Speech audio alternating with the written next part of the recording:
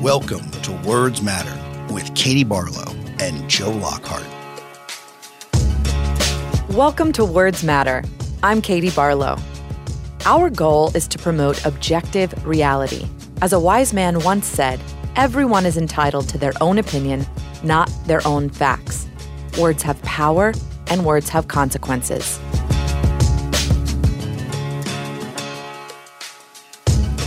Hey folks, Preet here. Today we're bringing you another episode of Words Matter with Katie Barlow and Joe Lockhart. The podcast is the latest addition to Cafe's programming. Each week, Joe and Katie will bring context and understanding to the often fraught political conversations that dominate our national discourse. The episodes of Words Matter will be free for the next several weeks and ultimately will become exclusive to members of Cafe Insider. Try the membership free for 2 weeks and get access to the full archive of exclusive content, including the weekly podcast I co-host with Ann Milgram, and much more. You can do so at cafe.com/insider. That's cafe.com/insider. And now, on to the show. Our guest today is a politician, a lawyer, an entrepreneur, and a best-selling author. From 2014 to 2018, he served as the 72nd governor of the Commonwealth of Virginia. And from 2001 to 2005, he was the chairman of the Democratic National Committee.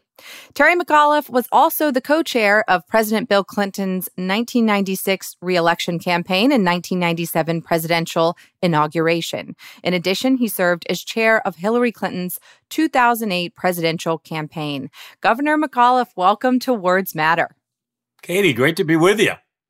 Governor, as we like to do on this program, we disclose previous relationships. We've known each other for a very long time. Yep. Worked together with President Clinton, been around the world together. Yep. Played cards at 4 a.m. in Kuwait City, and while I was trying to sleep. Yep. And you were happy about it. Yep. Sleep when you're dead, Joe. Exactly. Sleep when you're dead. I've heard that before. Yep. You know, I've been at your house in Syracuse. Classic working class, middle class family. How did you get to Washington and into this whole government business? Well, I came down to Washington to go to college, stayed for law school, loved the area, loved growing up in Syracuse, great blue-collar town. Was actually going to Georgetown Law School. Lived in a big group house, 10 guys, a lot of fun, kegs in the tub, the whole deal. And after about my first week, one of my housemates was a guy by the name of Tom Donilon, who we all know ended up becoming National Security Advisor for President Obama, said that Carter was looking for some folks to work on the campaign. This was the re-elect. What the heck? I can always go to law school. I jumped at the chance, ended up going into the finance department, fundraising, and they sent me on my first trip a week later. I left law school, deferred, and ended up going to 40-plus states, ended up become the number one fundraiser for the Carter Mondale re-elect, and ultimately became the finance director at the age of 23. I had never raised money before politically, but, you know, they sent me all over the country. What's the worst thing they can say, Joe, is no. And I loved it. We got defeated, as you know. I ended up going back to law school and then, stayed active and did it pretty much. I had been an entrepreneur. I started my first business when I was 14 to pay for college and got into a lot of different, been an entrepreneur my whole life, was the youngest bank chairman in American history. Have seen huge ups in business. I've seen huge downs. I've been an entrepreneur. I like it that way. And was successful in business and then have spent most of my career as a full-time volunteer for Democratic causes or candidates. So without a doubt, Terry, you are the best fundraiser in this generation of Democrats. Well, I've been around for doing this for 40 years, believe it or not. What's the key to success here? How do you part people from their money? I don't take any money for it. I do it as a volunteer. So I'm going in and I only help candidates in things that I actually believe in, causes that I believe in. I loved working with President Clinton. I loved helping President Obama. I'm helping Vice President Biden now. And, I worked with Dick Gephardt, who was one of the greatest guys I've ever met in American politics. I started with Carter, which was interesting for your listeners. They'll probably find this hard to believe. When I worked on the 80 campaign, we never did any events with President Carter. Due to the Iranian hostage situation, he never left the White House. So I never did an event with the president. Think of that in this day and age. We had Rosalind Carter, we had Walter Mondale, we had Secretary of Transportation, Secretary of HUD. But the key is you got to be passionate about what you believe in. I do it for the reasons I believe in. As I say, I don't get paid for any of this. I just love helping people in the things that I actually believe in. And I've loved it. I don't know anyone more passionate, more enthusiastic, more optimistic than you. Maybe Bill Clinton gives you a run for your money. Yeah. How did you translate that into deciding to run for governor and then being governor?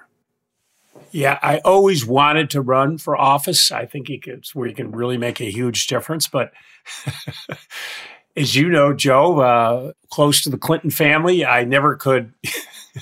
It was always one project after another, as you know better than anybody. And I kept getting called back in to do this, do that. And, I remember, what was it, 99? Clinton appointed me the ambassador to Great Britain. I was excited to move to England. I'd be the second Irish ambassador, Joe Kennedy, the other, move over. The kids, the dog, Dorothy was excited. And then last minute, Al Gore calls me and says the city of Los Angeles has reneged on their financial commitment and you need to move to LA and save the convention. So, I was ready to go do some government service. I got pulled back in again. And then after the debacle we had in Florida in 2000, I was so incensed. The National Party did not even have a voter file, Joe. So I ran for chair, huge debt. I got us out of debt for the first time in history, built the new headquarters, built the party's first voter file. The Democratic National Committee did not have a voter file in 2001. I built one in 2002 and 3 and became the biggest. And so I got into that, but I always wanted to run. And opportunity came up because I think you make the most difference. And I ran in 2009. It was an audacious move. Most people didn't know I even lived in Virginia. People said, I see Terry on TV all the time. But I was passionate about what I believed in and wanted to take the state in a different direction. And I got clobbered. I came in second in the primary. And then we got clobbered in the general election. I got up the next day. Most people said, Terry's going to go off, do something else. I got up the next day, and I spent 4 years going throughout the Commonwealth of Virginia, such that in 2013 for the primary nomination, I did not even have an opponent. And then I won the general. It's not easy in Virginia because you have the presidential election, and then the year after you have the governor's race in Virginia and New Jersey, the only two big races. I'm the only guy in 48 years to break the curse. Whoever wins the White House, the other party wins the governor's mansion. And I was able to sweep in an entire Democratic slate of lieutenant governor and attorney general. So it was all Republican controlled. We took it all over, which was great. And I love being governor. As you know, I restored more felon rights than any governor in American history. Criminal justice reform. I had the hugest deficit, left the biggest surplus, created the most jobs, 20 billion. I just love the governor. You can help people. So that election will be coming up again in 2021, and I'm sure we will have a question or two for you about that later. But let's start with 2020 and talk about the news and everything that's happened in the past week. Last week, the former Vice President Joe Biden announced his running mate, his first presidential decision, as many call it, Senator Kamala Harris of California. I want to hear your thoughts on Senator Harris, about her joining the Democratic ticket as his running mate, and particularly in the context of there were those in the party that were looking for a more progressive candidate, someone like Senator Warren. And so as the former DNC chair and governor who's experienced bringing together these different factions and coalitions, what do you say to those people and in particular those that were maybe hesitant about Senator Harris's record on issues of race and LGBT issues? Well, first of all, I thought it was a great pick. As Joe mentioned, I've been doing this a long time. I have known Joe Biden for 40 years. I have said for weeks and months on television, Joe Biden is going to pick the person, A, who is most qualified, B, he feels he can have the closest personal relationship, connective tissue. He wanted a relationship like he had with President Obama. And listen, he had a great group of well-qualified folks, a lot of them there. I think at the end of the day, Kamala Harris checked many of those boxes. I mean, very qualified. She represents the most populous state in America. She was on the Intelligence Committee. She's on Judiciary Committee. She was a very powerful Attorney General in California. She's tough. And I think what he loved that she ran for president. I think that was very important for Joe Biden, because until you get into that rough and tumble, you don't quite appreciate it. I think he liked it that she ran for president, but he loves it that she took on big oil, she took on big banks, she took on the gun lobby, and had the personal relationship because of Beau Biden. He was the Attorney General of Delaware. She was in California, and that's where she really got her first big bonding relationship with Joe Biden. So I think she connected a lot of the important boxes. I think it's important that we have a woman of color. If you look at the African-American community and the strength it has meant to the Democratic Party and why we keep winning races. So it's important. I know that he had others he was looking at, Gretchen Whitmer and Karen Bass and Susan Rice, but I think he went with the one he thought would be, if anything happened, could take over the next day and be president. This is a great ticket. You're not always going to get everybody to agree, but, look at Joe Biden. I mean, he was an early nominee. I remind you that Hillary didn't get out of the race until June of 2008.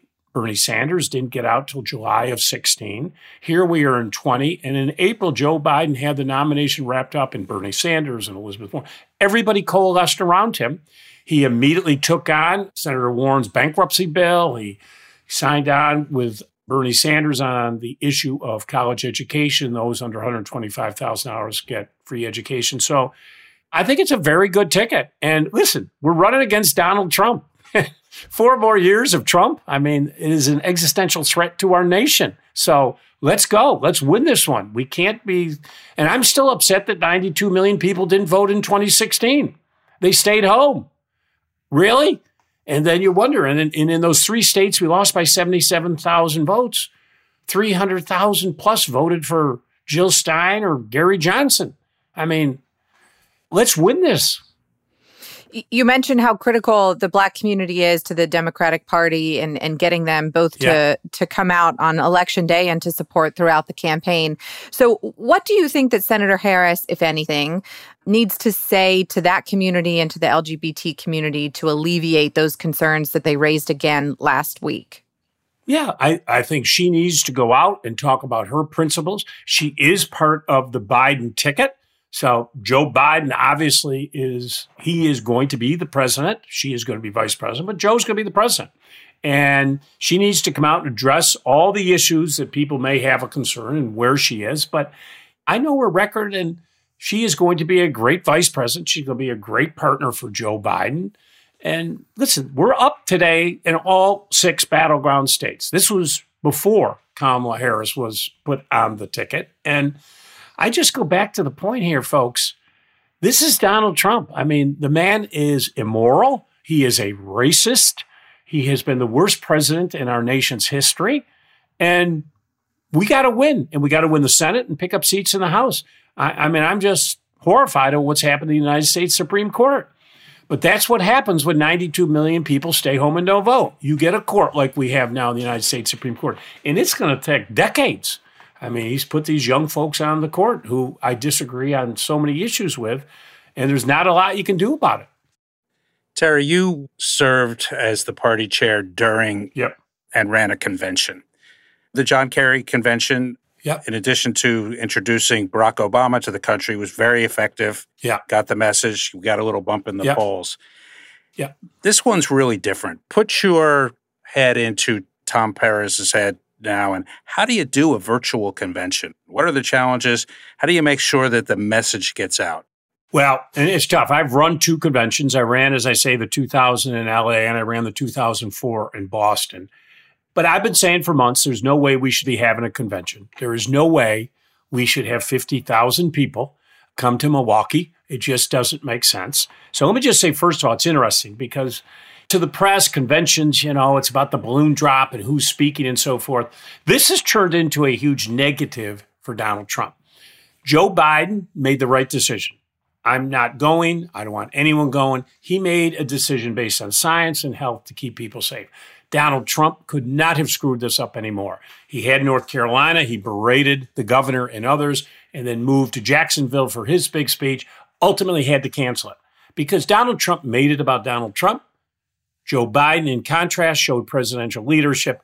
It's about keeping communities safe. So it's interesting. They've actually taken a convention which is now put into the mainstream of another screw up by Donald Trump and just another example of how he doesn't want to keep us safe. So if you're trying to run this convention, it's all going to be done virtually.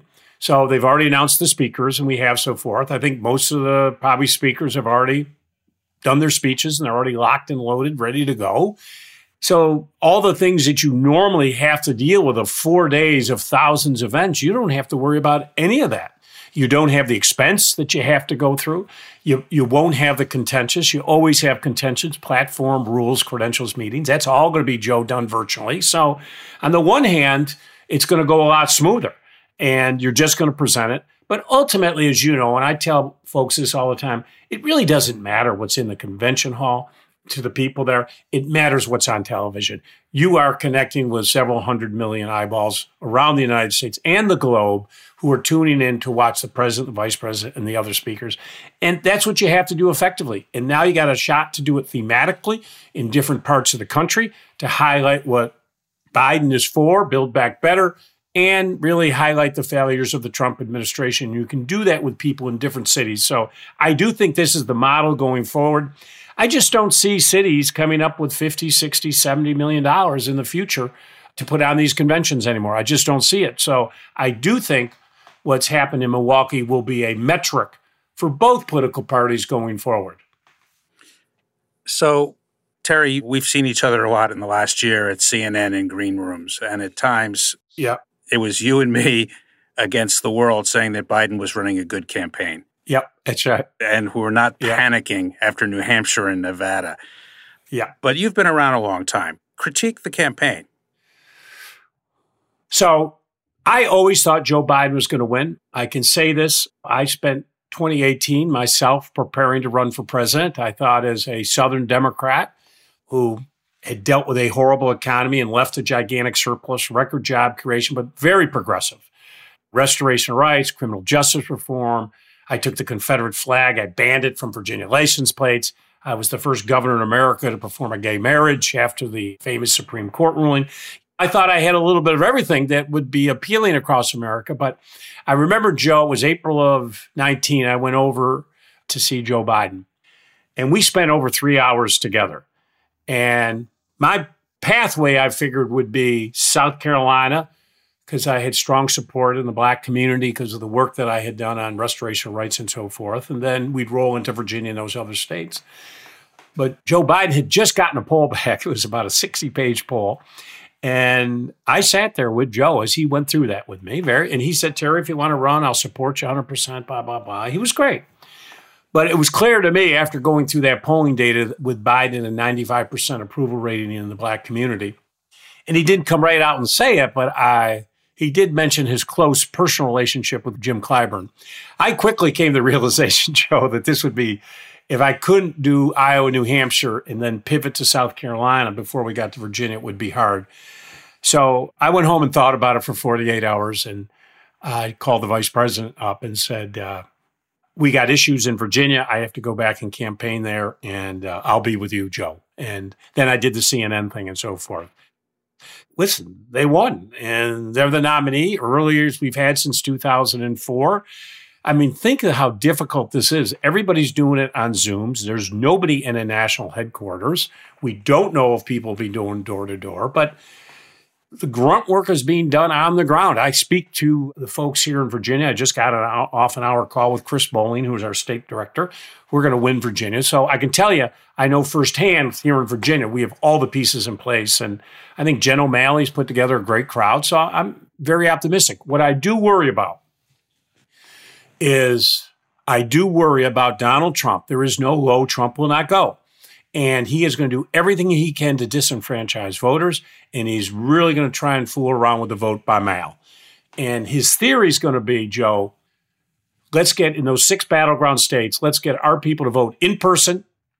And the Democrats are all going to vote by mail. And on election night, he's going to declare victory when the numbers come out. But there's 100 million ballots being processed and through the U.S. Post Office that aren't counted yet. He's going to say they're Russia, they're North Koreans, they're, Chinese, they're all invalid. I know what he's going to try and do. Trump cannot handle the fact that he is going to be a one-term president. Mentally, he cannot deal with that. And he's going to do everything he can to steal this election. That's why we have to prepare for that. Mark Elias, I think, has 30 lawsuits going on around the country. But Democrats, beware and be smart. Here in Virginia, you got 45 days early vote. Take advantage of that. What can the Democrats do, state by state? What can they do to make sure that this is a free and fair election?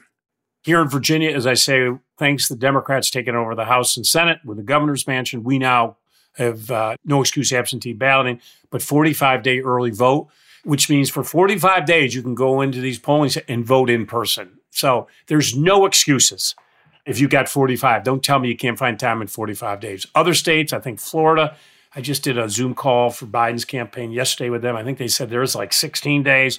We've got to encourage as many people as possible to take advantage, if there's early vote in the state, to vote in person so that we are just not totally clogging up the U.S. Post Office. And if you can't, then if you're going to vote by mail, do it early as possible. I know we want to get to your book and Charlottesville because that's a central part of what this coming campaign is. But let me ask one more question on the Biden campaign. I've talked a little bit about the perils of debating Donald Trump, because Donald Trump is like the last guy in the bar at the end of the night. You never win an argument with a guy. He's still arguing that we didn't put a man on the moon, and a lie comes out in every answer. I assume that you're in the not crazy people like me who thinks he shouldn't debate and thinks he should. But what would your advice be for Joe Biden on going in and debating Donald Trump? Yeah, I agree with you. The idea that he's not going to debate, really, that's crazy. I mean, you're running for president of the United States. If you can't stand on stage with this fool and get the American people to understand, then you shouldn't be running for president, is my personal opinion. People may have other opinions, but come on. Listen, you got to be prepared. He's going to, Trump's going to throw all this and that. I'm not as concerned. People say this all the time. Oh, the debate. Joe Biden has been in national politics for his entire life. He is chairman of Senate Foreign Relations, vice president. He knows these issues inside and out. And don't take any of the guff from Trump and answer back with the facts, because the facts are on our side. Take a shot at Trump, and he's going to do just fine. I'm not concerned. All right. So I want to ask you about your book. And we know last week was the 3rd anniversary of Charlottesville. Yeah. And in 2019, you wrote a book called Beyond Charlottesville, Taking a Stand Against White Nationalism. And the foreword was written by the late Congressman John Lewis. And if you'll allow it, I just want to read what the civil rights icon wrote in that foreword. He said, "I always believe in hope, and finally, on the dark day of the Charlottesville tragedy in August 2017, I had cause for hope. My heart lifted that day when at least someone spoke the words that needed to be spoken. Someone stood up and showed the leadership that the people of Charlottesville, the people of the entire nation, required in that dark hour to begin to steer toward the light. My friend Governor Terry McAuliffe was strong and clear in his condemnation of hate and racism. Governor McAuliffe spoke the truth that day. He came across with conviction. Anyone listening could see he was speaking from the heart, angry and sad, but filled with a sense of purpose. I cried when I heard your speech," I told the governor the following Monday, when I called him to thank him for his leadership. "That was one of the greatest speeches I've ever heard in my life." So talk about that phone call with Congressman John Lewis for a minute, and what it meant to you and what it meant to this country as a civil rights leader. So that was just a tragic weekend, beginning on Friday when all the torchbearers walked on the University of Virginia, hundreds of them with torches, screaming, "Blood and soil, Jews, you will not replace us." And then the tragedy of Saturday, where we lost Heather Heyer, 32-year-old, protesting against hatred. And we lost 2 state troopers, my pilot and a member of my former security detail. Just a tragic day. And then Sunday, I spent all day going to the black churches and making the point that these haters will not define us. We are stronger, bigger, better than them, and we will come out of this stronger. So about when Monday finally, it had been, I just can't tell you the emotion. I'd spoken to Susan Breaux, the mother of Heather Heyer. I had gone to the homes of the 2 fallen state troopers and have seen their families and their kids. It was emotional. And I'd gotten back to the office. I was in there Monday, and my assistant said that Congressman Lewis is on the phone. And I'd known John forever, and I picked up the phone. And then what he said there is what he had said onto my phone. And, I was taken back because John Lewis has heard quite a few speeches. But this is who John Lewis is. And through the worst of the worst in his mind is how do we bring people back together again? And as much as John said he appreciated the words that I had spoken, we talked about the actions that we had taken in the black churches the next day and how we need, even though this is horrible, we need to come out of this stronger. And it was really powerful for me. And there was nobody like John Lewis. I mean, just the way his gentle calmness, the good trouble, he'll be sorely missed, but clearly his legacy will live on forever. The nation remembered Charlottesville last week on its anniversary, but your book really gives an amazing account of what happened. And you spoke to President Trump that weekend back in 2017 before his infamous "many fine people on both sides" comments. What did he say to you on that call? And what did you think he was going to say to the American people? Yeah. And I'll say, Katie, I've seen a lot in my life. I have had a lot of experiences. I've seen it all. I have traveled, done business all over the globe. I really had a hard time with these 1,000 neo-Nazis and white supremacists and the things that they were saying about women, African Americans, members of the Jewish faith, standing in front of the synagogue saying, we're going to burn you and burn that synagogue like we did in Auschwitz, and crowds cheering. I got to tell you, how did we get to a place like this in America? So at about noon, Katie, my phone rang somewhere around that time, and it was operator one, which is the White House operator who places the president's calls. It had been a while since I had had operator one. As Joe knows, during the Clinton days, operator one generally would start firing up about 1 a.m. The President Clinton was, Oh, yeah, Terry, you got the early calls then. Yeah, right. And she said, would you please hang on for the president? And the president got on, and, I had known Trump forever. He had been a donor to the Democrats. He'd actually written me a check in 2009 for $25,000. He was Democrat his whole life, and it helped Democratic causes. I had known the president. I had dealt with him a lot in 2017. I was chairman of the National Governors Association, so I represented all the governors in his first term on, we battled on immigration, ICE detainers, healthcare, so much.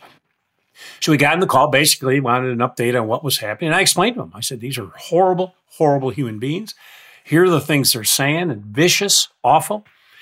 And I said to the president, Mr. President, you have got to stop this hate speech. Mexicans were all rapists and drug dealers. No Muslims can come to America.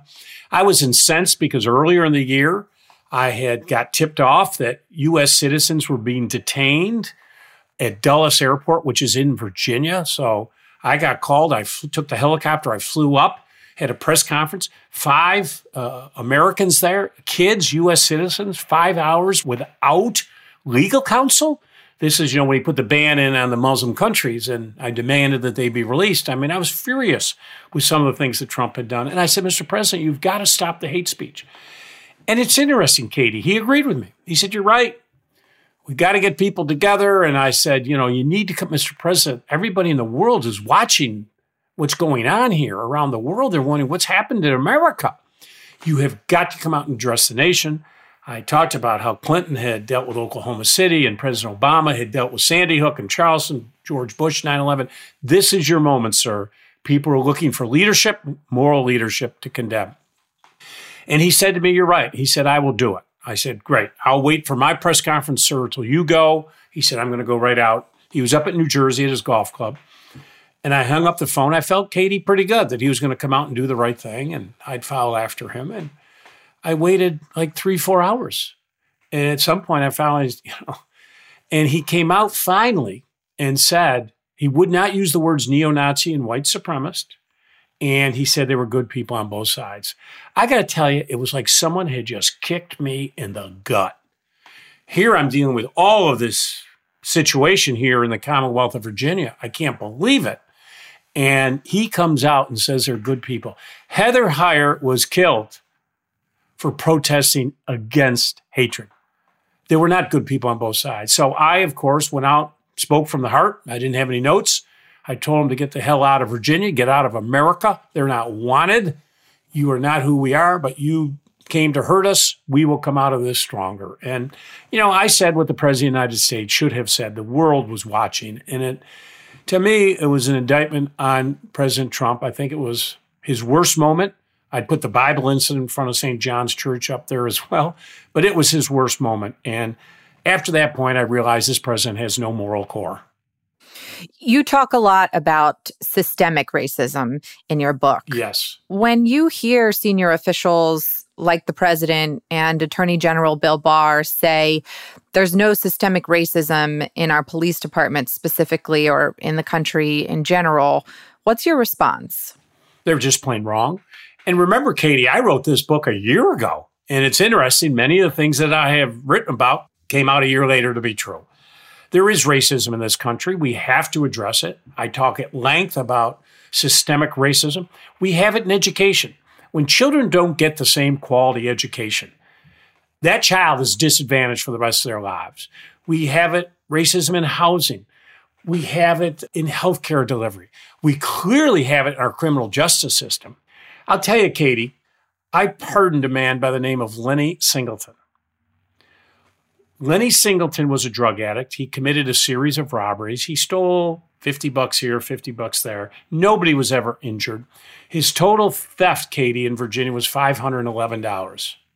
Katie, take a guess what his sentence in Virginia was for $511. You read the book, so you know the answer. It was 2 life sentences plus 150 years. You cannot tell me that that's justice. So I finally pardoned him. He'd served 25 plus years in prison for $511. There is a better way to deal with the Lenny Singletons of the world. So yes, we have racism. Trump is wrong. Barr is wrong. But I make the point in my book, for white people, this is not an easy topic for them to talk about race. I talk about reconciliation commissions. They're a total waste of time. These are white people sitting in a room trying to make themselves feel good. You've got to realize racism is there. You need to lean in and polish my last sentence of the book. People got to quit talking. You got to do something. And you got to lean in. Elected officials have got to do things on education, housing, criminal justice reform to make it a more just and equitable society. And until they do it, yes, we have racism in this country. In an interview last year when your book first came out, you talked about Charlottesville and the broader issue, and I want to pull from something you said. Sure. At the time. You said they used to wear hoods. They used to do it at night. They don't wear hoods anymore, and they do it in broad daylight. And they think it's comfortable to do these types of things. It's acceptable behavior. It isn't. I must say, as a child who grew up in Georgia, in North Georgia, they used to do it in broad daylight in the town square, wearing hoods. I, as a little girl, saw the Klan standing in the town square in all white in their hoods. But what's happened in the 3 years since Charlottesville and the aftermath of George Floyd's murder and the rise of the Black Lives Matter movement? Is it enough anymore for white Americans not to be racist? You said we have to do more than talk. Yeah. We have to do things. So not just not be racist, but what more is there to do? Oh, first and foremost, we've fundamentally got to make the changes in education. I'm big on education reform in this country. When I was governor, even though I had a huge deficit, I put the largest investment ever, $1 billion into our Virginia to make our schools fairer, more open. And we got to deal with education early on. But a lot of this takes money and it takes investment to do it. And until you do that, nothing else is happening. But, I talked about people that wearing the hoods. Now they do it in broad daylight. If you read in the book, many of the folks that we had interviewed for the book and statements the police had taken that day, they were there and they were very specific. We are here because our president told us to be here. Now, he didn't directly say to go to Charlottesville, but by the language that he has used as president, the things that he has said, they now felt comfortable. If Trump can say this, I can too. And that really, Katie, was the difference in why Charlottesville you hadn't seen anything like that in quite a while. It was because of Trump's election and the running down of everybody, which he constantly does. And, that's the problem. Now, with Joe Biden, we'll get the healing process. We'll come back together again.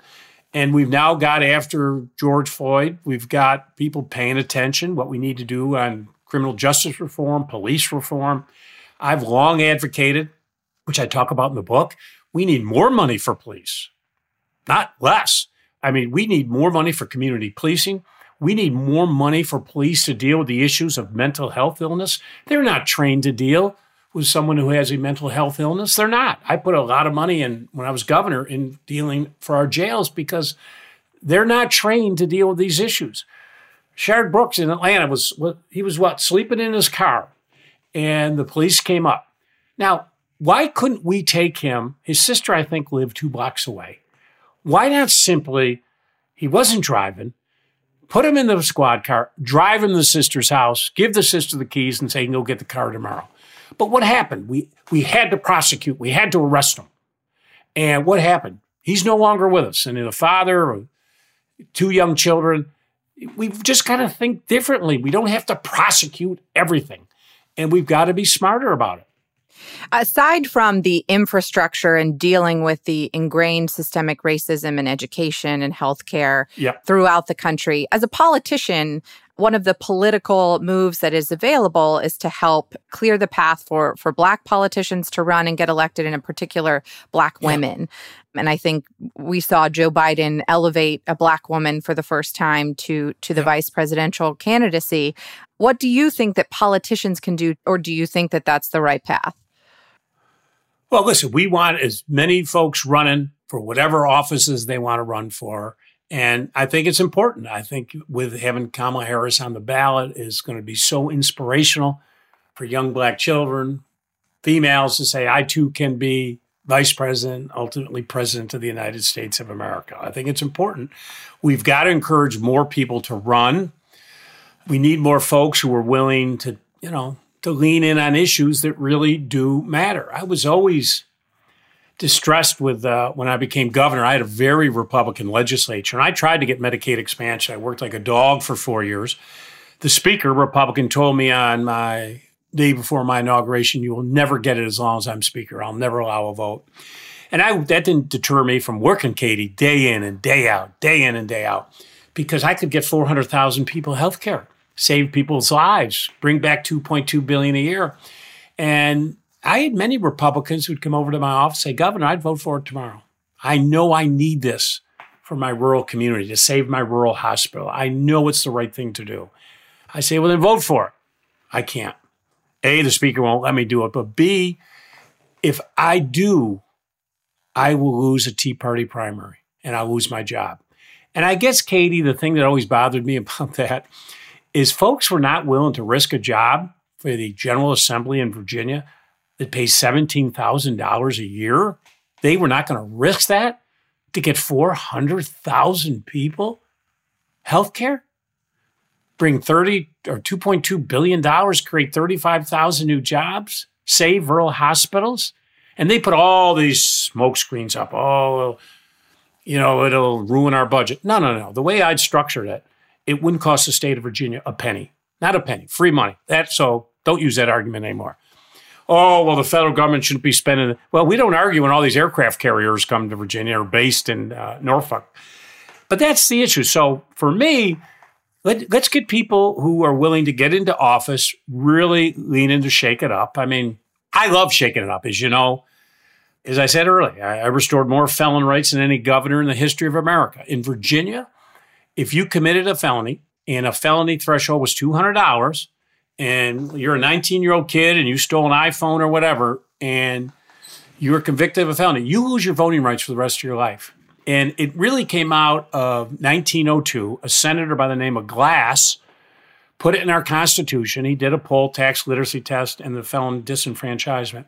And his quote that day, Katie, was, on the floor of the Capitol in Richmond, I'm doing this to eliminate the darky from being a political factor in Virginia. Well, 114 years later, I got to stand in that same Capitol, and with a swipe of my pen, I restored the felon rights of 206,000 people, gave them the right to vote back. What did Republicans do? They immediately took me to court. Supreme Court of Virginia said I didn't have the authority. I clearly had the authority. My advisor was the guy who drafted the 72 Virginia Constitution. And then the Supreme Court who is political, appointed by the legislature, said, no, the governor can't do it, quote, because no governor's done it before. Well, I told you I went to Georgetown Law School, but I'll be honest with you, I never went. I mean, I graduated, passed the bar, but I never went to class. I was working, doing other kinds of stuff. But even I knew with my limited background that I had the authority to do it. And they say he has to do it individually. Really? I said, fine. Get all 206,000 petitions, take them out in front of the Civil Rights Memorial. I'm going to sign every single one myself, bring boxes of pens. If it takes me 48 hours, I'm going to do it. Well, they rushed to court, sued me for contempt of court, and ultimately I won. And today, Katie, there's 173,000 people who are now voting in Virginia. That's what I'm talking about on elected officials getting in and doing something, fighting for what you believe in. Terry, let me finish the story for you on expanding Medicaid. Yeah. You said before, rather than run for president, you went back to Virginia. And what you did was turn the legislature. And the legislature now expanded Medicaid. I want to switch gears a little bit here, and I want to put you back in the governor's mansion if you were there today. Why is Donald Trump wrong when he says that fighting coronavirus is a state issue, that governors should be able to do this? What's the big deal? I've got no role in this. He has a huge role in it. Perfect example is Ebola. When Ebola came around, I talked to President Obama. He told me that Biden would be my point person on it. I mean, Ebola for the governors that had international airports, New York and New Jersey, very important Ebola. And we put a task force together. I talked to the CDC every single day. I immediately stood up a hospital, UVA and VCU, built Ebola wards. CDC briefed us 3 times a day. Here's a big issue, Joe. When Donald Trump heard about this in November of last year, he heard again in December, and in January 4th, I think it was the 4th, he had an intelligence briefing. He did nothing for 2 more months. And we know why. He didn't want to affect the stock market. He wanted to run a re-election of a great market. Now, as a governor in Virginia, I don't have intelligence information. I don't know about the coronavirus pandemic. I don't. You need the federal government. They need to take the lead to give you an early warning sign so I could stand up my health departments, prepare for it. We lost 3 months. And that is the federal government's job. And then comes the issue of what we need, the PPEs and testing and supplies. He said, you states go get it. What you find out now is Jared Kushner, great story out the other day, sad story, that he took charge of it, screwed it all up, and then they basically said, push it to the states, let the governors take the blame. Listen, if I were president, I would have stood up FEMA with the National Governors Association day one and said, we're going to do all the supply chain. We can handle it. And then the states could stand up their National Guard. But what happened is all the governors were competing against one another. It became a Game of Thrones, sent the costs through the roof. There are roles for the federal government. Now, if the states, the governors are doing with the information they have, they're doing a great job. But the federal government has to take charge. I mean, you had the governor of Colorado who went out and bought all of his PPE equipment, remember? And then the Trump administration heard about it. He went out and bought it himself for the state. They heard about it. They took it. They used authority to take it. And then they gave back like a quarter of it and said, I'm doing this because to help Cory Gardner, who was running for Senate. I mean, this should not be political. But the governor's doing the best they can with the information they have. But these states are bankrupt today. City, local, state, county, they are in a mess. And this is what the federal government is supposed to do. Terry, is this the most fundamental failure of the federal government in our lifetime? Absolutely. Not even a close call. If you think of the 5 million cases we have here in America today, and you heard the story today, we could have 300,000 die through this by December. And I mean, more wars we've fought in, and it's simply could have been dealt with as soon as we knew about it in November and December to get out to the states. We could have done, the mask should have been done much, much earlier, but we just didn't have the early warning from the White House, and they didn't want to do it because they were so afraid it would hurt the economy.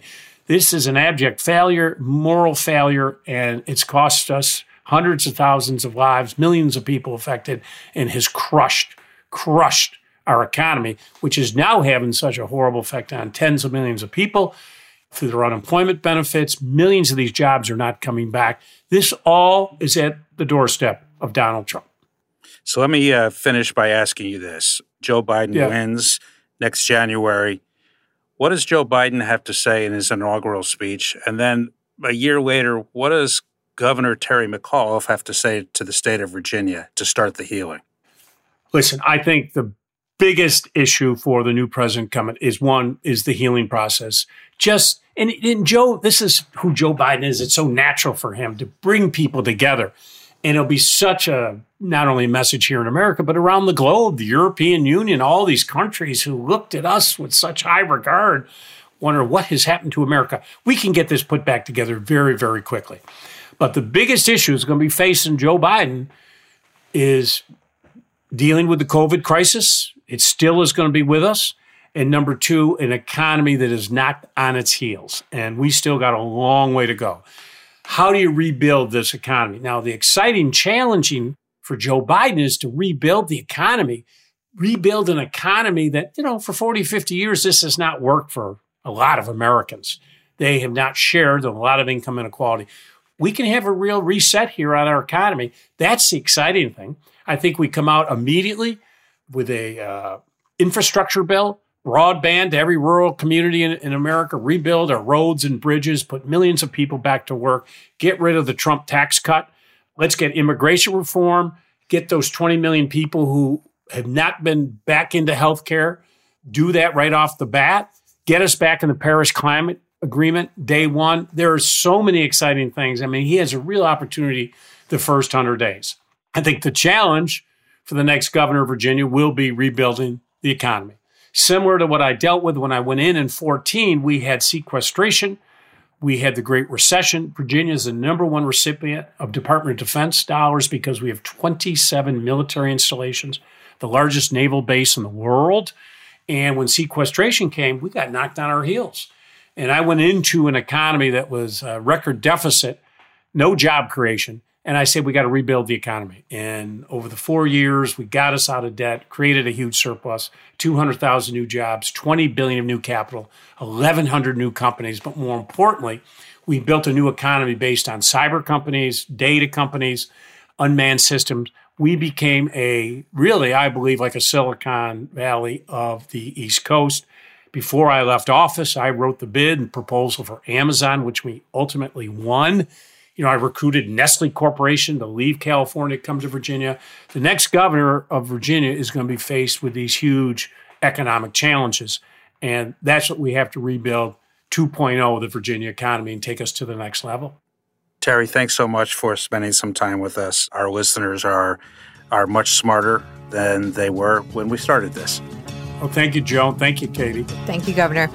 Make sure you vote. Go vote early. We will. That's it for this week's episode of Words Matter. Your hosts are Joe Lockhart and Katie Barlow, and the executive producer is Adam Levine. Words Matter is produced in association with Cafe Studios. The executive producer at Cafe is Tamara Sepper. Audio production by The Hangar Studios. I hope you enjoyed this episode of Words Matter. The podcast will soon become exclusive for members of Cafe Insider. To listen and to get access to all Insider content, consider joining at cafe.com/insider. That's cafe.com/insider. To the many of you who have chosen to join the Insider community, thank you for supporting our work.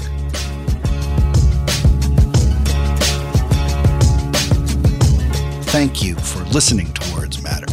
Please rate and review Words Matter at Apple Podcasts or wherever you get your shows.